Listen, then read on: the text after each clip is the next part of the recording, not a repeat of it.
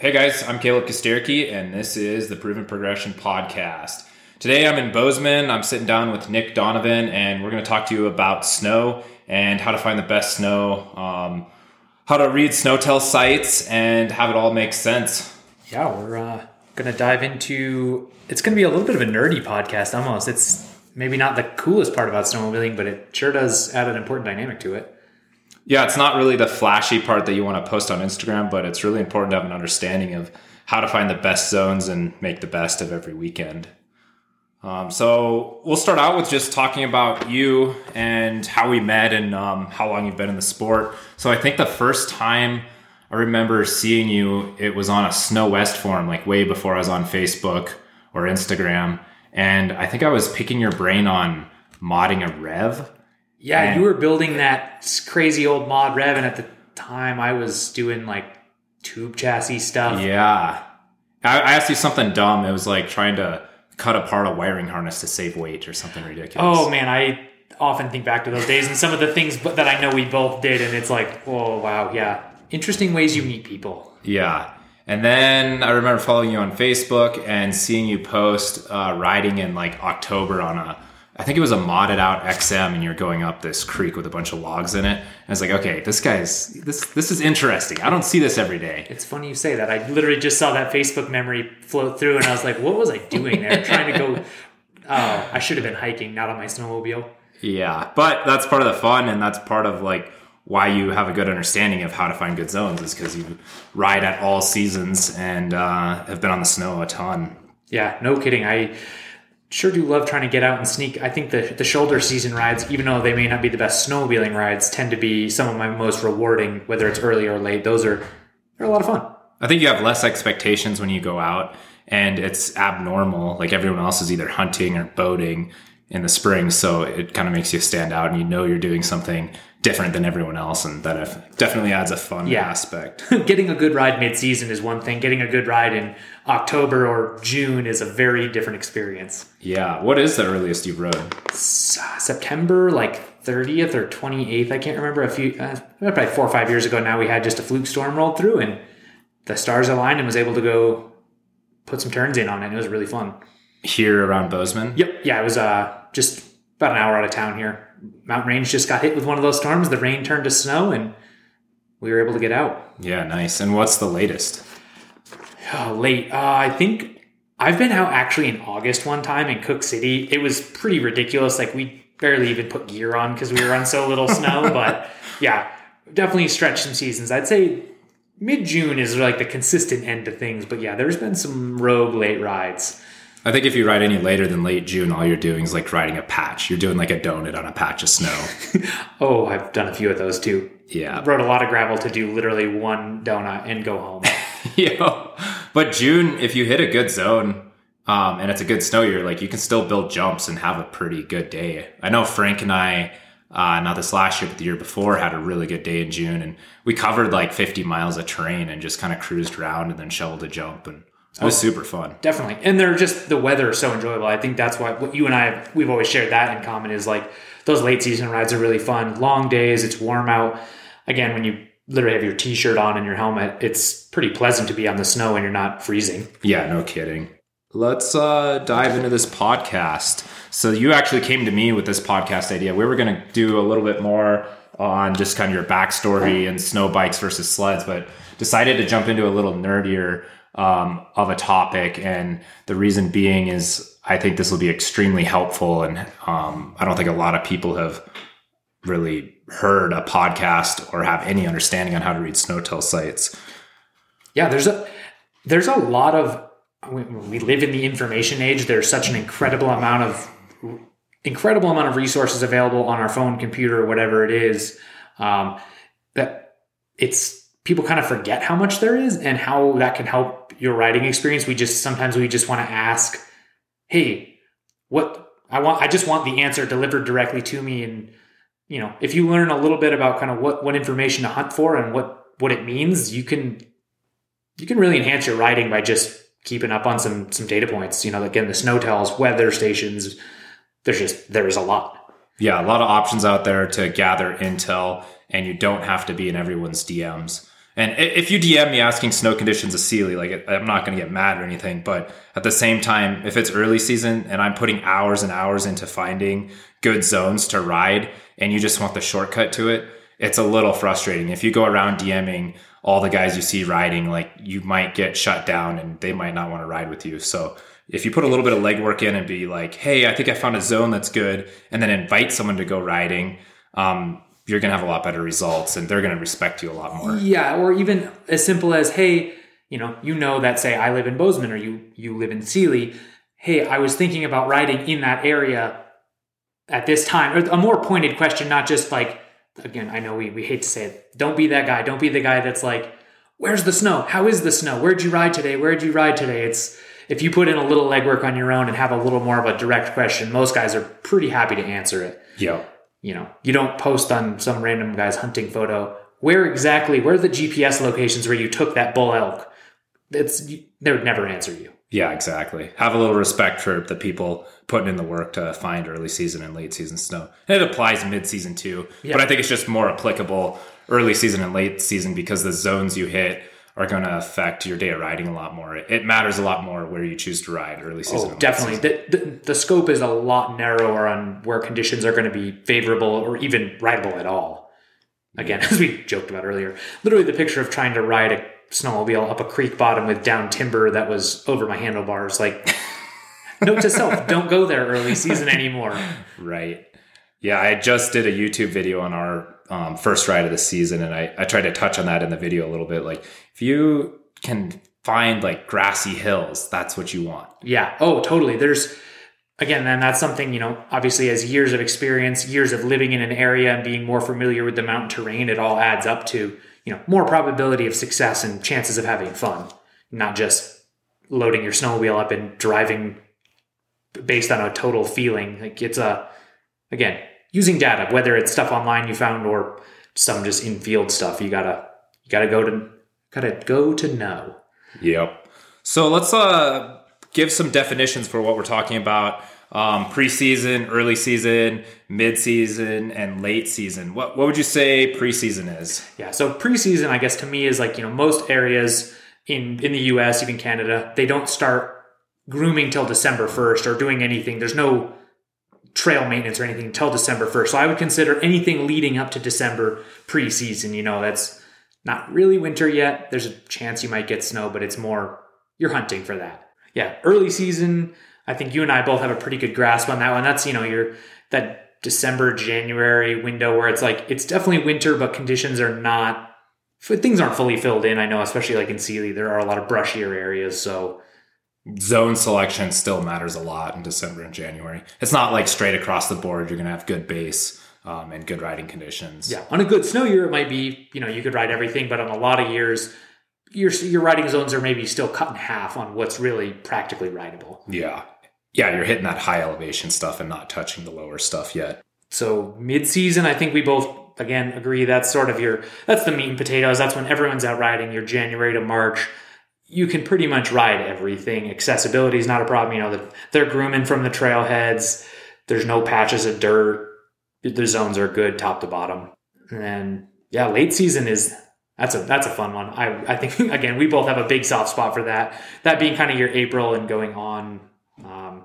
The roads are starting to dry out. There's patches of dirt to hop, gates that are locked that you can't get around. So, there's new challenges. Yeah, definitely. Tons of new challenges. You can't just go to your normal lot and go up and ride. You have to find roads that are going to high elevation or go to zones like Cook City, something like that.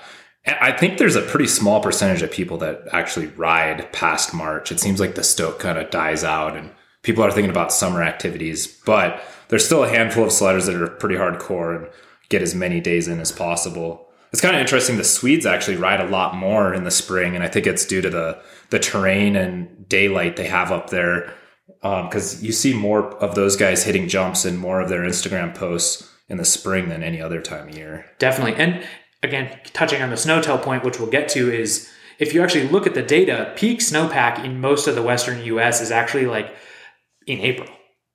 The trail has already started to melt, but the snowpack is still increasing. That's actually, like for jump building, for exploring all this stuff, that's when you're seeing your that like last few weeks of March through April is really cool. If the weather's right and you're not getting crazy ice crusts or anything, like it's really fun.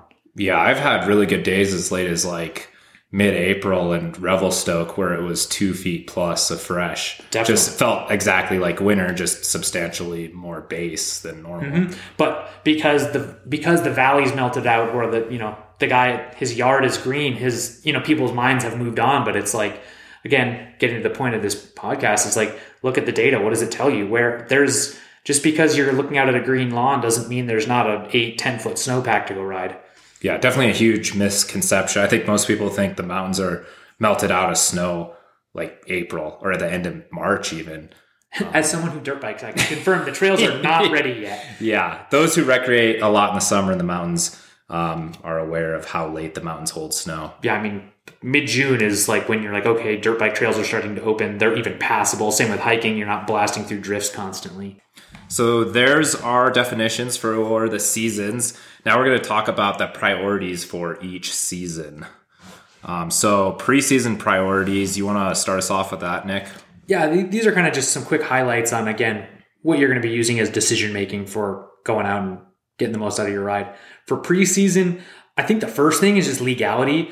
Obviously it crosses over a lot with hunting seasons. Some zones are closed for different habitats. So, understanding what's legal. Don't be the guy that's out wrecking stuff, causing trouble, giving snowmobilers a bad name. I'd say probably the most important thing for early season is knowing what you can and can't do.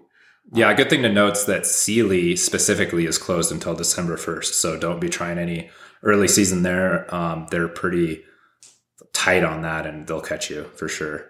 Yeah, I mean, same with Bozeman. Like about half of our zones are closed from October 15th through December 1st specifically because of hunting, elk habitat, etc. Like, know where that is. Don't go out because that's a huge stain on the sport and just sucks for everyone. Yeah, another stain on the sport is going out early season and posting a bunch of videos of mowing over trees and dirt.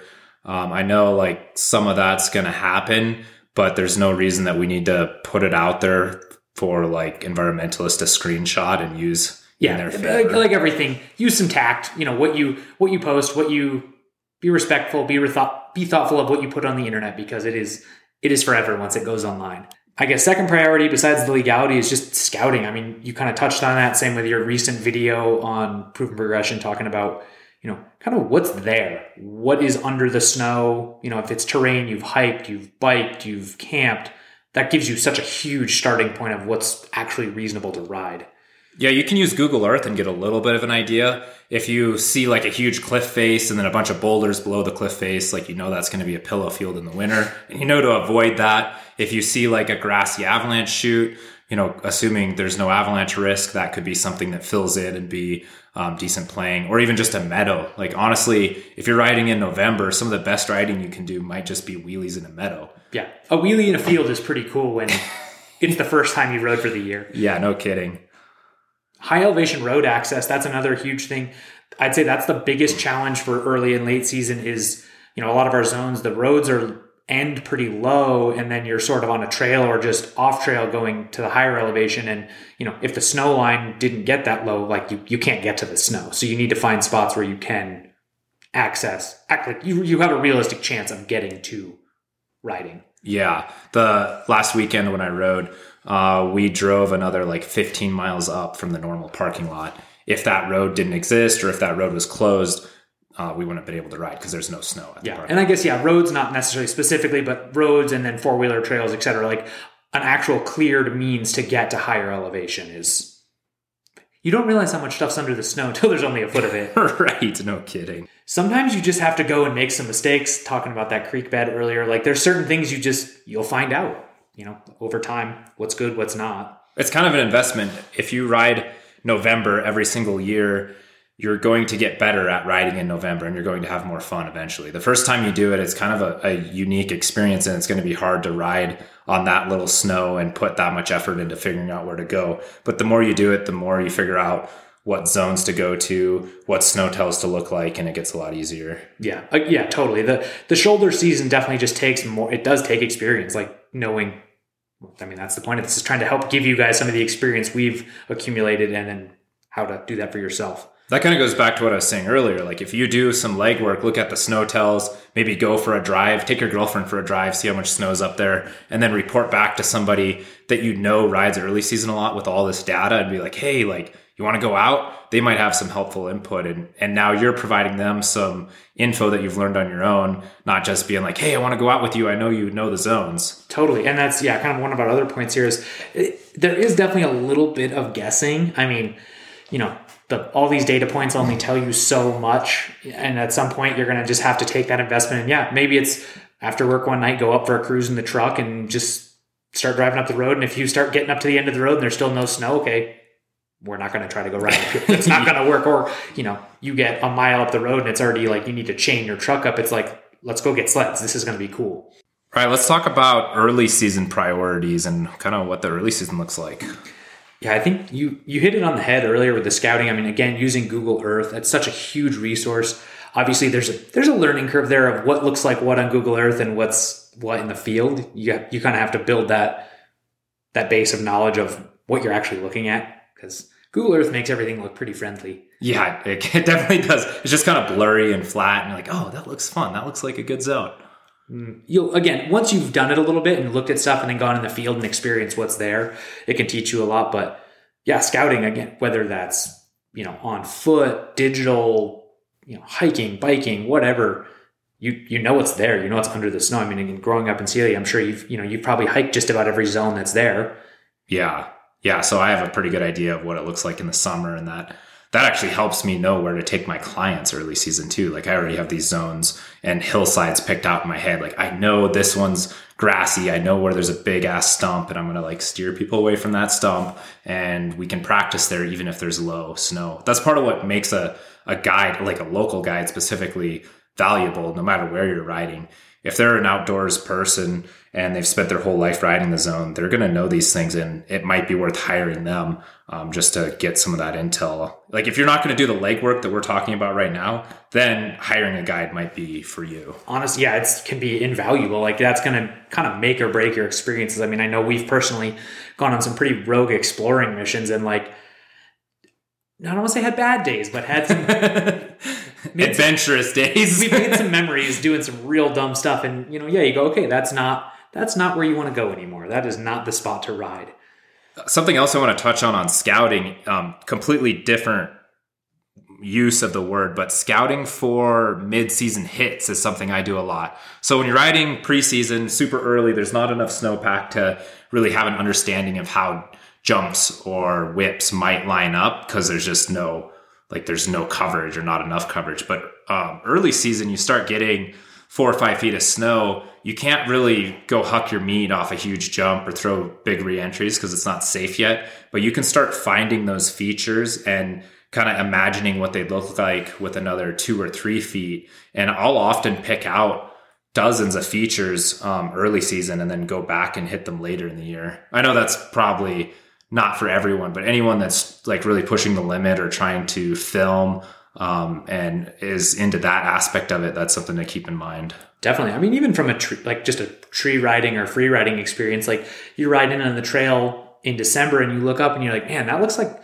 some good tree spacing right up there. Like that would be really cool, but the weeds are poking through. There's lots of sticks still, but like, man, another 2 or 3 feet of snow, we should go explore that instead of just riding past it every time.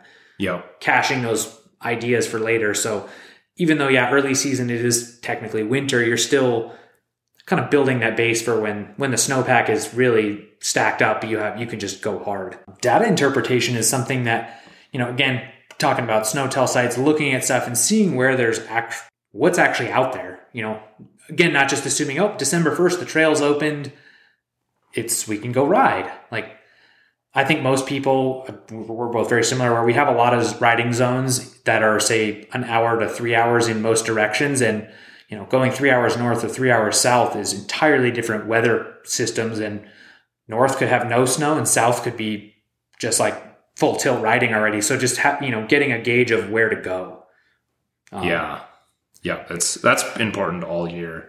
And again, just more important in the early season because you have to find places with base, or you're not going to have a very good day of riding. Later in the year, it's more like figuring out where the storm hit the hardest. So it's like 2 inches of fresh versus a foot of fresh or something like that. But again, like it could be a storm where it comes in really warm and one zone got rain and one got snow. So it's so easy just to like save a bunch of weather sites and Snotels and just check them right before you go out riding. Yeah, honestly, this is actually part of my, even like right now, I wake up and I'm getting ready for work. I'm kind of winding down my work season, but that's my morning routine. I'm eating my bowl of cereal. I'm cruising Snotel sites, just checking the point forecast of weather for kind of a couple different priority areas. And it's given me that I'm starting to collect data. So when it's time to go full tilt ride, I've got a month under my belt. It's not just wake up on one Saturday and say, oh, what do I want to do today?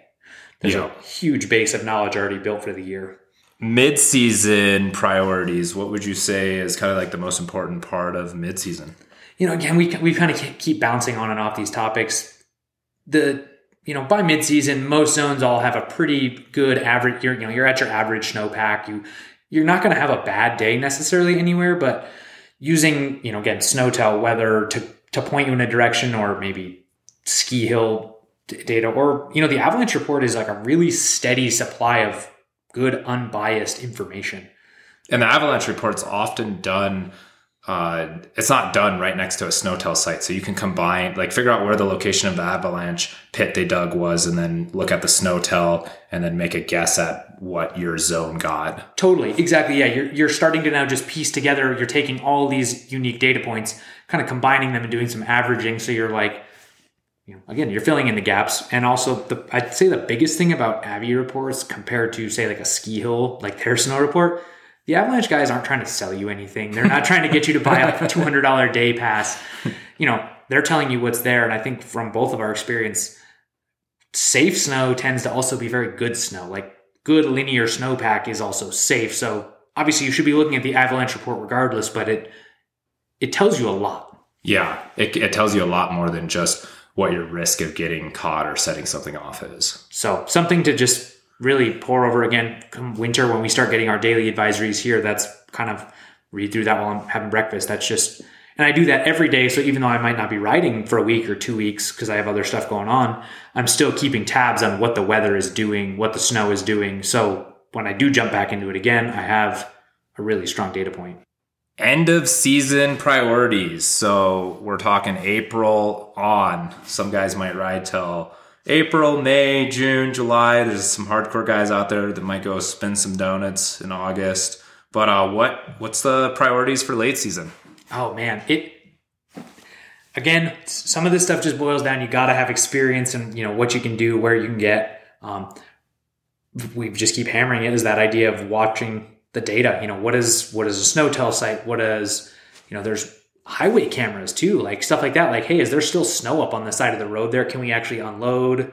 A lot of mountain passes have updated live webcams showing the pass, and that can give you a rough idea of what you're riding. Totally. That same with then, road use maps, gates, because that's, I'd say, one of the biggest challenges is just getting to the snow. The snow is always there. It's just how do you get to it? Yeah. Knowing that, oh, hey, 90% of the roads around here, the gates stay locked till the snow is really gone. But hey, there's this one road that they open that gate early, and the Forest Service has all those maps and it shows the dates the gates are open and closed. So you can start to figure that out, and then you kind of know. I mean, that's why people late season ride Cook City. Yeah. There's no gates. You just chase the snow up. That's why it is such a mecca for late season riding. Yeah. It seems like every town has a road or two you can go up.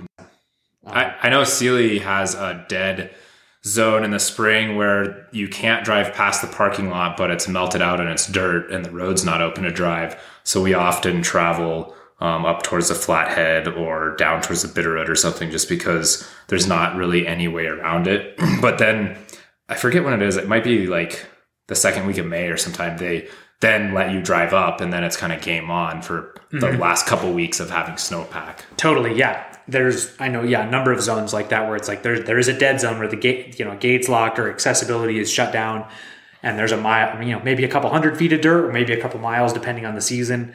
But yeah, it's not really practically accessible. This is a little off topic, but what do you do? Like, how much dirt is too much dirt? How much can you get away with before you start damaging your sled? Oh, Oh man, as I'm looking up at a pair of thrashed skis up there that are literally, I keep as springs, keeping as spring skis. It depends a lot on, is certain zones are actually paved for service roads. Like, so obviously you don't want to be riding more than a couple hundred yards of pavement. I mean, that will literally wear through, I've seen guys wear straight through carbides, right through skis. You can get away with quite a bit if it's dirt and it's like wet, like muddy, because then you get, I mean, obviously mud is not great for your snowmobile, but it does offer some cooling. There's, hearing you say that out loud is pretty funny, but I would say we've both been on some pretty ignorant spring adventures, and, obviously there is inherent risk of riding your snowmobile not on snow, but, risk tolerance. How much are you willing to push for that fun? And it's honestly not as bad on a sled as you think it is. You damage your track clips if you go too far without getting the high facts wet, because the track clips get too hot. You wear out your high facts from heat. You wear out your skis. But as long as you're not overheating and you're keeping your motor cool by stopping enough or getting enough snow on your intercoolers, you're not being that hard on your sled. No, honestly, that's what I was saying. As silly as it sounded, the mud, like literally, like there's a little snow melt running across the road, like splash through that puddle. It's keeping everything fairly well lubricated. Yeah, after the ride, you may want to like wash your skid out and make sure you freshly grease everything because it's got dirt and gravel in it. But I'm not saying it's good for your sled, but I'm just saying like it's not like you're ruining your sled. You're not going to total it. Like as long as you keep carbides on your skis, honestly, your skis will probably fare just fine. What the worst is when you wear through your carbide and then the skis wear through within like a couple 100 feet, basically. Yeah, definitely. No, I mean, like I said, it's not good for it, but I think most people like you drive your sled through a parking lot and loading and unloading, like all that stuff. Like I ride mine and I loop it out through the field before I load up a lot of times. And it's like, I'm riding a quarter mile of dirt in my field, just goofing off before I load up, let alone so doing that out on the mountain is not the end of the world. Right. So a quick story. The most dirt I ever rode in one day was 22 miles. Okay, yeah. I'm not that bad. I've only probably done maybe 2 or 3 in total, but that was a zone where it was like going in and out of the shade, so you're hitting a lot of patches, but then got snow again. Yeah, this was like completely dry the first like 2 miles, and then I started getting patches after that. I was on an old edge and pretty desperate to ride in May. And like I was saying, they shut the roads down in Sealy so you can't drive up them. And I was trying not to break any rules. So I parked at the parking lot and did 11 miles of dirt into the zone. Had a phenomenal day. And then coming out in the dark, riding 11 miles of dirt, I was like, this isn't good. Yeah, I did. I kind of forgot one of the year I went through 3 sleds. My third sled. I wonder why you went through 3 sleds. Yeah, no kidding. No, I unloaded it. Literally, you could not see any snow anywhere in the parking lot. Like standing, getting dressed, there was zero visibility of snow. It was luckily only about 2.5 miles to here, and it was a lot of mud and stuff. We were able to cool the sleds down. And thankfully it rained on the way out, so it was helping lubricate everything. But yeah, again, we had a lot of fun. It was a really good day of riding, but again, that's sort of a tolerance of what you want, how much fun you want to extract out of your snowmobile. You got to look at it this way. If it's a really deep snow day, you're going to go through belts, and that's like $200 a piece. If you ride a bunch of dirt, you're going to go through skis, and the set of skis is only like $250 or something. Yeah, it's again, it's not good for them, but as long as you're not super ignorant about it, you can definitely minimize the wear and tear. And I guess before we get too ranty on that and dumb experiences we've all made, the whole idea of like road exposure and melt out, that's a huge player in getting to snow in the spring and how much dirt you're going to have to ride. Yeah, the thing to look for is shaded roads, really. Well, I guess it's more complex than that. What you want is something that's melted out until there's good snowpack off the road. You want a melted road, and then you want to like come around a corner where it's shaded and hit good snowpack, so you're not riding those patches from the valley bottom. I think the key there would actually be, it's not necessarily whether it's good or bad or has snow or doesn't. It's consistent exposure. Like if the road stays constantly south facing, then it's just going to melt off very uniformly top to bottom. So you can just drive all the way up, or the whole road is fully shaded. The problem is when you get roads that are real windy and tuck in and out, you may hit a drift within a mile, but there's still mile-long patches of dirt all the way up to the top. Yeah, that's a really good explanation of it. It's more consistency than snow, yes snow or no snow. It's the ability to use one vehicle instead of having to be forced to unload down low, or just knowing that, okay, this road has one drift, and if we dig through it or something, then we can drive way up instead of just unloading and saying, good luck, sled, we're taking you. Yeah. Another thing to keep in mind is the snowpack melts so fast in like mid-May because it's, 60, 70, 80 degrees out. And rain is a huge melting factor. Yeah. So if you go one weekend to the next, you could add miles of dirt to your ride. Or I've even gone up to a zone and rode no dirt on the way up. And then it melted so much that on the way back, I was hitting like half-mile long melted patches because it'll melt several inches just in an afternoon of riding. Oh, especially when you start getting those real warm, sunny days. And the ground is starting to get close, so it's like the sun is actually able to radiate off the dirt. Like you could burn off snow really quickly. Or if it's like a fluke spring powder day, that's not really solid snow. It disappears quickly. Yeah, that actually has happened a few times to me too, where it's like 2 inches of fresh, and you're riding on 2 inches of fresh on top of a dirt road, and you think like it doesn't bother you because you have 2 inches, so everything's staying cool. It's not really hard on the sled. You go miles on a road like that, ride the zone all day. It gets up to temperature and you come back and you realize that 2 inches is gone. That's definitely happened to me more than once. And again, experience tells me I know it's going to happen, but like being prudent about the day then of like not lollygagging and screwing around. Like we go up, rally, and try to get home fairly quickly so you're not dealing with too much dirt. Yeah, and driving your truck as far as you can. Yeah. Not just stopping at the first sight of snow like you want to. I often will go walk the road. So if I hit a big snow patch, I'll just be like, all right, guys, I'm going to just walk up this. I don't want to risk getting my truck stuck, but I will risk it if it's going to save us miles of dirt. So, just take a jog up the road, get around the bend. It's like, oh, it's dirt around the bend. Okay. If you go around the corner and the road is like literally dusty, dry, okay, maybe we'll go up a little further. Yep. It's been dry for a minute up here. Yep. And again, a lot of it's true, just experience. You'll start to, over time, if you go to a zone a bunch in the spring, you learn what happens. Like, hey, this corner drifts in. Once that drift is melted, this is game on for spring riding. Or, this just don't go here in the spring. This road melts terribly and is not a good access point. Yeah, exactly. No different than early season. We touched on some of these, but let's really lay out the resources people have to figure out what zones are good. The weather, using the National Weather Service point forecast, not just like your local weather app for the town that's nearby where you're riding, you're actually doing point forecasts for the actual zone, the actual elevation. That's huge. Yeah, if you're using the National Weather Forecasting website, you can go to the map, you can click a location on the map, and it's going to give you a forecast for that location. Or it'll be like a square. I don't know how big this is. It's like about a square mile, I think. So it's pretty finite, and once you've clicked on it, and it reloads the new page, it shows you the average elevation for that, so again, over time, you know which little spot to click. So it loads, hey, this average is kind of the mid-mountain elevation. It's not like, oh, I'm checking at the peak or down in the valley. This is going to give me an idea of the point. Yep. Yeah. I guess that's the big thing. When you do use that point forecast, don't click on the peak. Try not to click at the very bottom of the valley. Pick the valley of the riding area and make sure that it's telling you the elevation you're looking at a forecast is roughly the elevation you're riding. Totally. Yeah. It's easy. I know I'm super bad about it. I know the exact spots to click on the peaks in the mountains that are going to give me the highest snow depth numbers. But then all that you're doing there is you're misleading yourself just because you want to.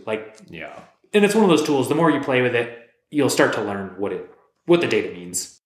There's a few other resources that we regularly use. You want to finish us up with talking about those? Yeah. I mean, I know I don't use them a ton, but they're just the highway cameras. I know in the U.S., each state maintains a pretty decent network of cameras on the highways. Those actually also have little weather points on them, tell you the road temps and all that stuff. Obviously, for transport, that's a big deal. But yeah, if you're checking a pass that's up near where you're riding, you're going to know what the temperatures are, what the conditions live look like there. Live stream cameras. So also ski hills, if you're riding anywhere near a ski hill, checking their snow report, things like that is incredibly beneficial. Ski hills almost always have cameras, webcams at the top of the mountain, which is super helpful. Totally, yeah.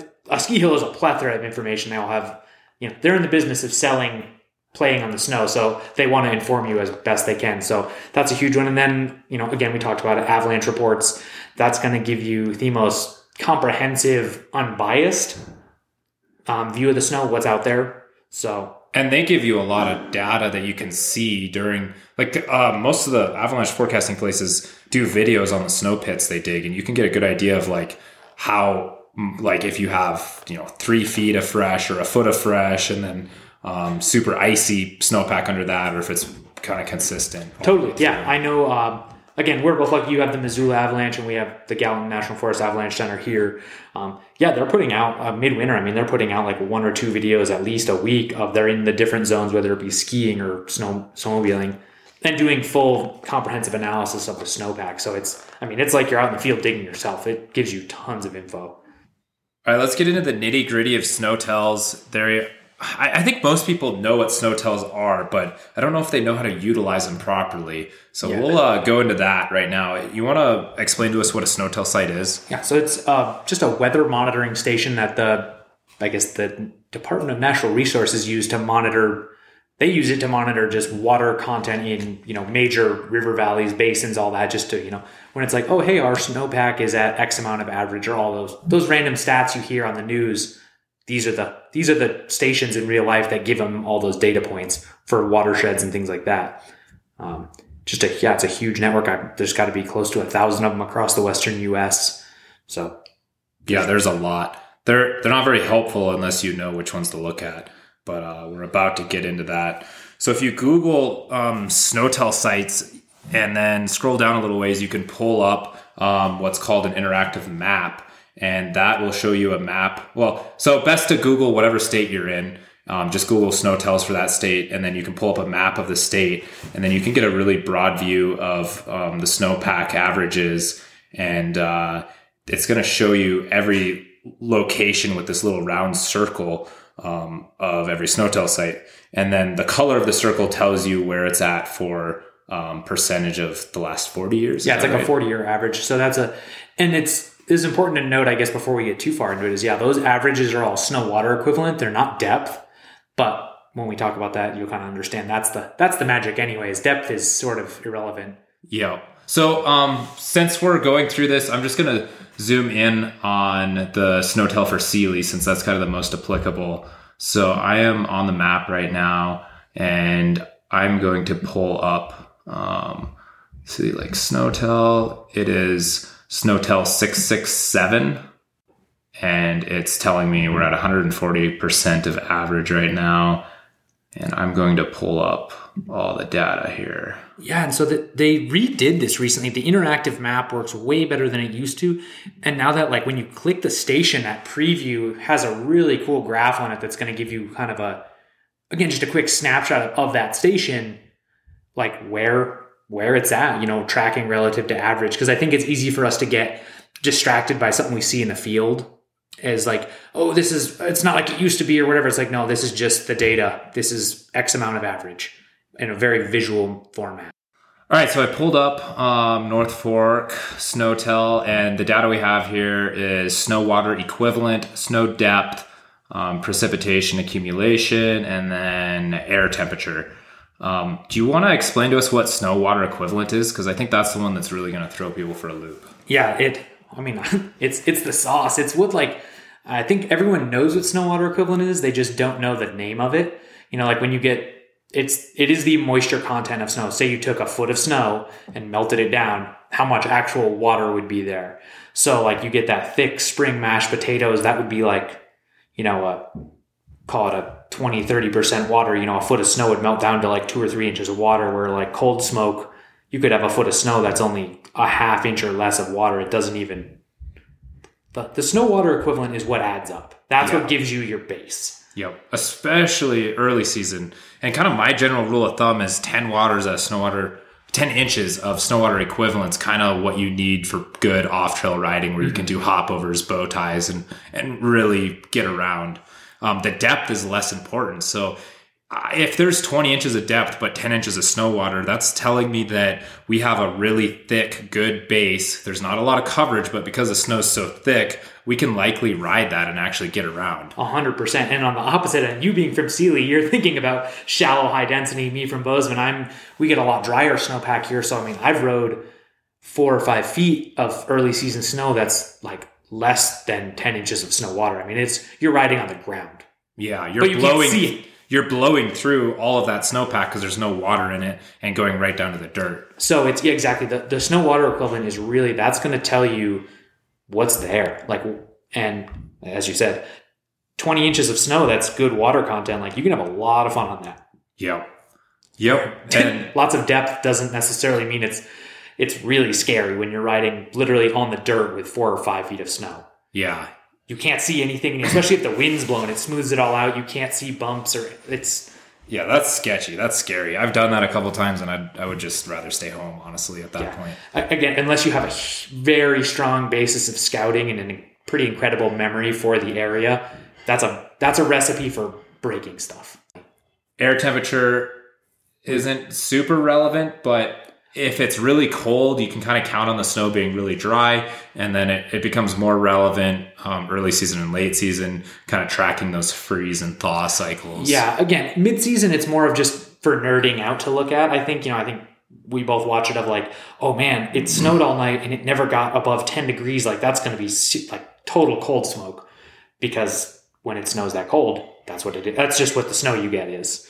I use it for deciding how I dress for the day too. So if I get up, normally in the morning, I check the weather, I see, or just look at a thermometer. Like, okay, let's say I'm riding on a cold weekend. It might be -10 at the house. And then I look at the Snotel and it's often like 10 above, because the mountains stay a little more consistent and the valleys sometimes get these really cold inversions. So yeah, temperature inversions is something like you kind of forget that having those cold, clear days, that can be, drastic different, 10, 15 below in the valley and close to freezing up in the mountains. Right. That might determine whether I go out that day. If it's 15 below in the valley and 15 degrees in the mountains, like, okay, I'm going to have a good day riding. If it's 15 below in the valley and 15 below in the mountains, I might just stay home because I'm pretty picky. Yeah, exactly. No, that's such a good point, is like, you don't know. Like, just because you got up and you're staring out the window and your thermometer in your yard says it's 10 degrees, what the weather is 40, 50, 100 miles away and in the mountains has nothing to do with your house. So something that's a little weird to think about, again, it's more for mid-season. This is more just for the fun of the looking at, is kind of understanding the different types of snow and like what their actual snow water equivalent is. If you think of, say, like a real cold snow event, or like or really wet. So like cold smoke, we all know, is like just that over the hood blower, champagne powder. It's really cool to ride in. You want a good base underneath it because you're riding directly through it. That's like a 10% or less water content. So say again on the Snotel station, if you saw a foot of water accumulated, but less than 1 inch of snow water accumulated during that window, that's going to be some pretty fluffy snow. That's going to look really cool. Chances are it was colder when that snow event happened. The contrary would be, say, like those spring storms, or maybe more coastal, where you get, say, a foot of snow again, but now it's like 3, 4, 5, even 6 inches of snow water. Like, that's going to be heavy. I know we both rode like Whistler, for example, or Washington. You could get a 4 or 5 foot storm and it would be a foot of water. It is like, it's hard riding. It's really challenging. So again, whether or not that's affecting your decision to go ride, probably not, but it's just makes you more aware, you know what you're getting into. Totally. There's days when you go out and it's just, amazing, cool blower snow and it's flying over your hood. That's awesome. Or that wet stuff. It can be very hard to ride in. Yeah, and those storms set up a lot faster as well. So your window of good riding is going to be narrower right after the storm. The heavier and wetter it comes in, seems like the faster it just sets up and feels like you like miss the storm. Totally. And I guess maybe the one thing, again, these are things I think we both do subconsciously, is, as we have some more experience doing this, is it's affecting kind of how you're planning your day. If it's like, oh man, it snowed a ton of really fluffy snow, you're probably not going to plan some big exploring day. Like, you're thinking, oh man, we're going to go try to hit some cliffs. There's a good, some good fluffy snow on top there. We're going to hit some jumps, do things like that. Or it didn't really snow any. Maybe we're going to explore more today. Yep. So it's more of just what you're going to do with your day. You're still going to go out, but how you choose to use the day. Yep, exactly. So something I want to note is that Snotel sites are pretty spread out, and they don't put a Snotel site for us sledders. They're wherever the government decided they wanted them. So we kind of have to translate that Snotel location to our riding zone. And I kind of think that the best way to do that is find a Snotel, obviously, that's as close as possible to the riding zone, and then correlate the elevation of the Snotel with the elevation that you're riding. So if you're riding 1,000 feet higher than the Snotel, you can guess that it's going to be a little colder. You're going to have a little more snowfall. If you're riding 1,000 feet lower, the opposite's going to be true. And just be aware of that. And just because there's not a Snotel directly in your zone doesn't mean it's not useful intel. You just have to kind of correlate it, look at the Snotel, go ride it, pay attention to what the differences were. And then that's going to, be another tool in your toolbox. Definitely. That's a great example of comparing, like we were talking about with even Google Earth. It's like you have to you pay attention to what the computer tells you and what you see in the field and kind of constantly overlay those. And you pretty quickly develop a trend of, okay, this Snotel means this relative to my riding zone, or we're talking about looking at temperatures and stuff. Yeah, if the Snotel's higher than where you're going and it's right on the verge of freezing, ooh. Yeah, chances are you're going to have a bunch of rain in your zone. Exactly. So they may not tell you exactly what you want, but if you learn to read between the lines a little, they do tell you an incredible amount. Yeah, for sure. You have to apply that to the field. And Sealy specifically, and Snotel 667, like I was talking about, that one is in a closure area, so you can't even ride to it. But it's at the same elevation and a similar basin to the majority of the good riding in Sealy. So it's extremely accurate. It's almost always within an inch or two. Yeah, it's probably, of all the Snotel sites I monitor, like that one is one of the more consistent with how the riding experience is. I keep talking about the Sealy Snotel, and that's the one I watch the most because I'm taking clients out into that area and trying to prepare for that. But what can guys do that are coming from the Midwest or planning a trip and like they have a lot of options? They're not locked into just riding Sealy. What would your suggestion be for gathering intel? Totally. Yeah, no, you get guys again from the Midwest where 10 hours takes you a lot of different directions. It's going to give you from southern Colorado to Montana could all be within a similar drive time. So, when you first open that Snotel page and you see all the site locations, and you were talking, they have the color-coded dots. Those dots are going to tell you the percent of average of snow water equivalent. So if you look at a region, say, hey, I'm looking at southern Colorado right now, and every Snotel is in the yellow or red, like that means it's like below 50% of average or below, down to 1/4%. Like, I don't think we should go there. That's going to be that's not going to be doing good. Where if you look at another area and it's like all the dark blue and you start clicking on sites and seeing that they're all 100, 150, 200% of average, that's just a blanket statement of like, okay, this region has above average snow. So it should be really good. So that just helps you really hone in on where you want to go. So you're not just, I think that's something guys get really stuck in their head is like, we want to go here because saw an Instagram post and it looked good. Totally. Yeah. We saw one guy rode there, or even from last year. Oh, hey, we really wanted to travel there.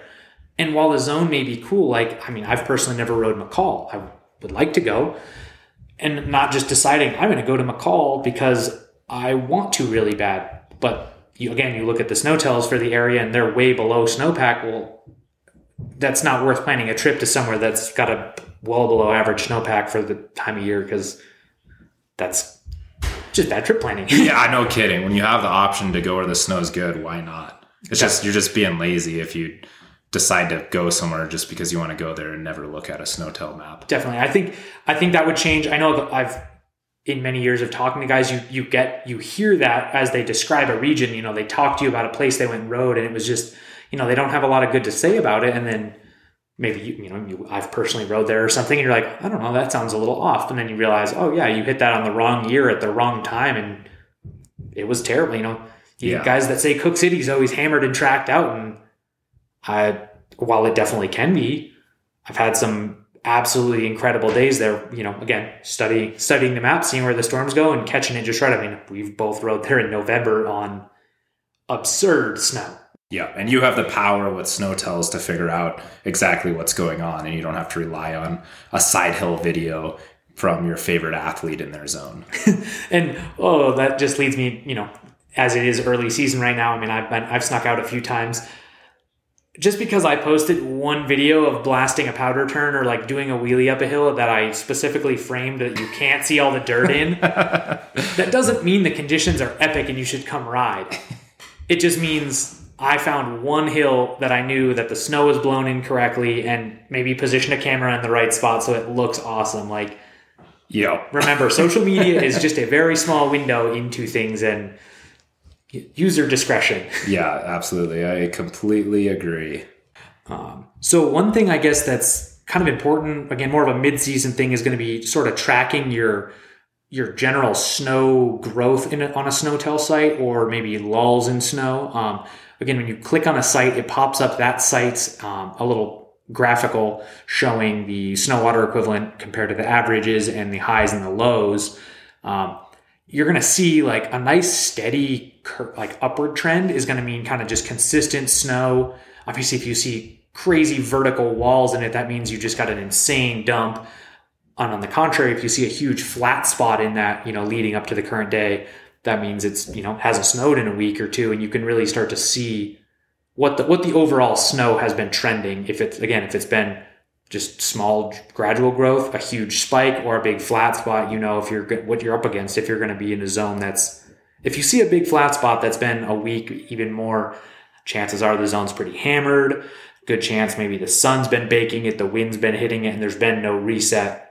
It's going to, help prevent you from getting bummed out. Or again, obviously the ideal would be big vertical spikes and then a flat. That means like huge storm, sun. Or, it stops snowing and you're not storm riding. So just kind of those little graphs will tell you a lot about what the snow's been doing. And if you see, one thing I guess I notice is if you see like big like stair steps in it over time, if you do get those big lulls between storms, it's very likely that the snow has developed crusts or, weird, maybe less than ideal conditions. So it's telling you a lot about what the snowpack, if it's just a very stable uphill trend, you're more likely to have just a good uniform snowpack. Yeah, definitely. I think the only caveat to that's in the spring when it kind of stops snowing, because at that point you're not really chasing fresh snow. You're actually chasing warm temperatures that really soften that top layer of snow up and turns it into mashed potatoes, because that's what makes for good riding in the spring. Yeah. You get storms in the spring, but for the most part, when you see guys riding any time past like mid-April, we're chasing the warmest temperatures possible to get the deepest mashed potatoes so we can have the softest snow for jumps and whips. Yeah, I know we've both definitely been out together before where you go out and the sun never shines and the snow never softens and it's like scratchers down tree riding. Yeah, that's another time when you want to look at the temperature trends a lot on a Snotel and look at the temperature history. If the forecast for your zone is 60 and sunny, but you look at the Snotel and it's only been getting up to like mid 30s or even like low 40s, that's not enough temperature to soften it up in late spring, and it's still going to be icy hard. Or I think the worst thing that can happen is if you do get those big thaw cycles and then like it dives real cold one night, it turns into a block of ice, and it takes a lot to recover from that. It's almost easier for, when it's been hovering right around freezing and you get a warm day, you'll get a pretty nice layer of mashed potatoes again versus a week of 60. And then all of a sudden you drive to 15 degrees and it is rock hard. Like it will not thaw out in a day. Right. Yeah. It takes, like you said, a long time to recover from that, and better just to, when the snow's that hard, it's better to stay home. Honestly. Again, we've both been out when you just get brutal ice, you cannot chip through it.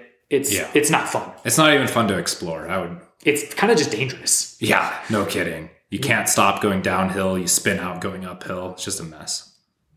Basically, what all this comes down to is putting a little bit of effort in will make your weekends a lot better. And we only have so many days and only have, so much time every season to ride. So making the most of it can go a long way. And I'm all in favor of, having the most fun possible with the gas that we burn and the money we spend. Totally. Yeah, we have a huge amount of time. I mean, we all spend a lot of money. If you think of how many hours at work it takes you to pay for this sport, you would maybe use it a little more diligently. If you can make more informed decisions about where the snow is, where the snow quality is, you're going to just have those better experiences. You could stretch your season out easily a month, I think, from most guys' averages, and you could have a lot more fun with not a ton of work. Yeah. Well, that wraps up the podcast. Thanks for tuning in, guys, and more to come.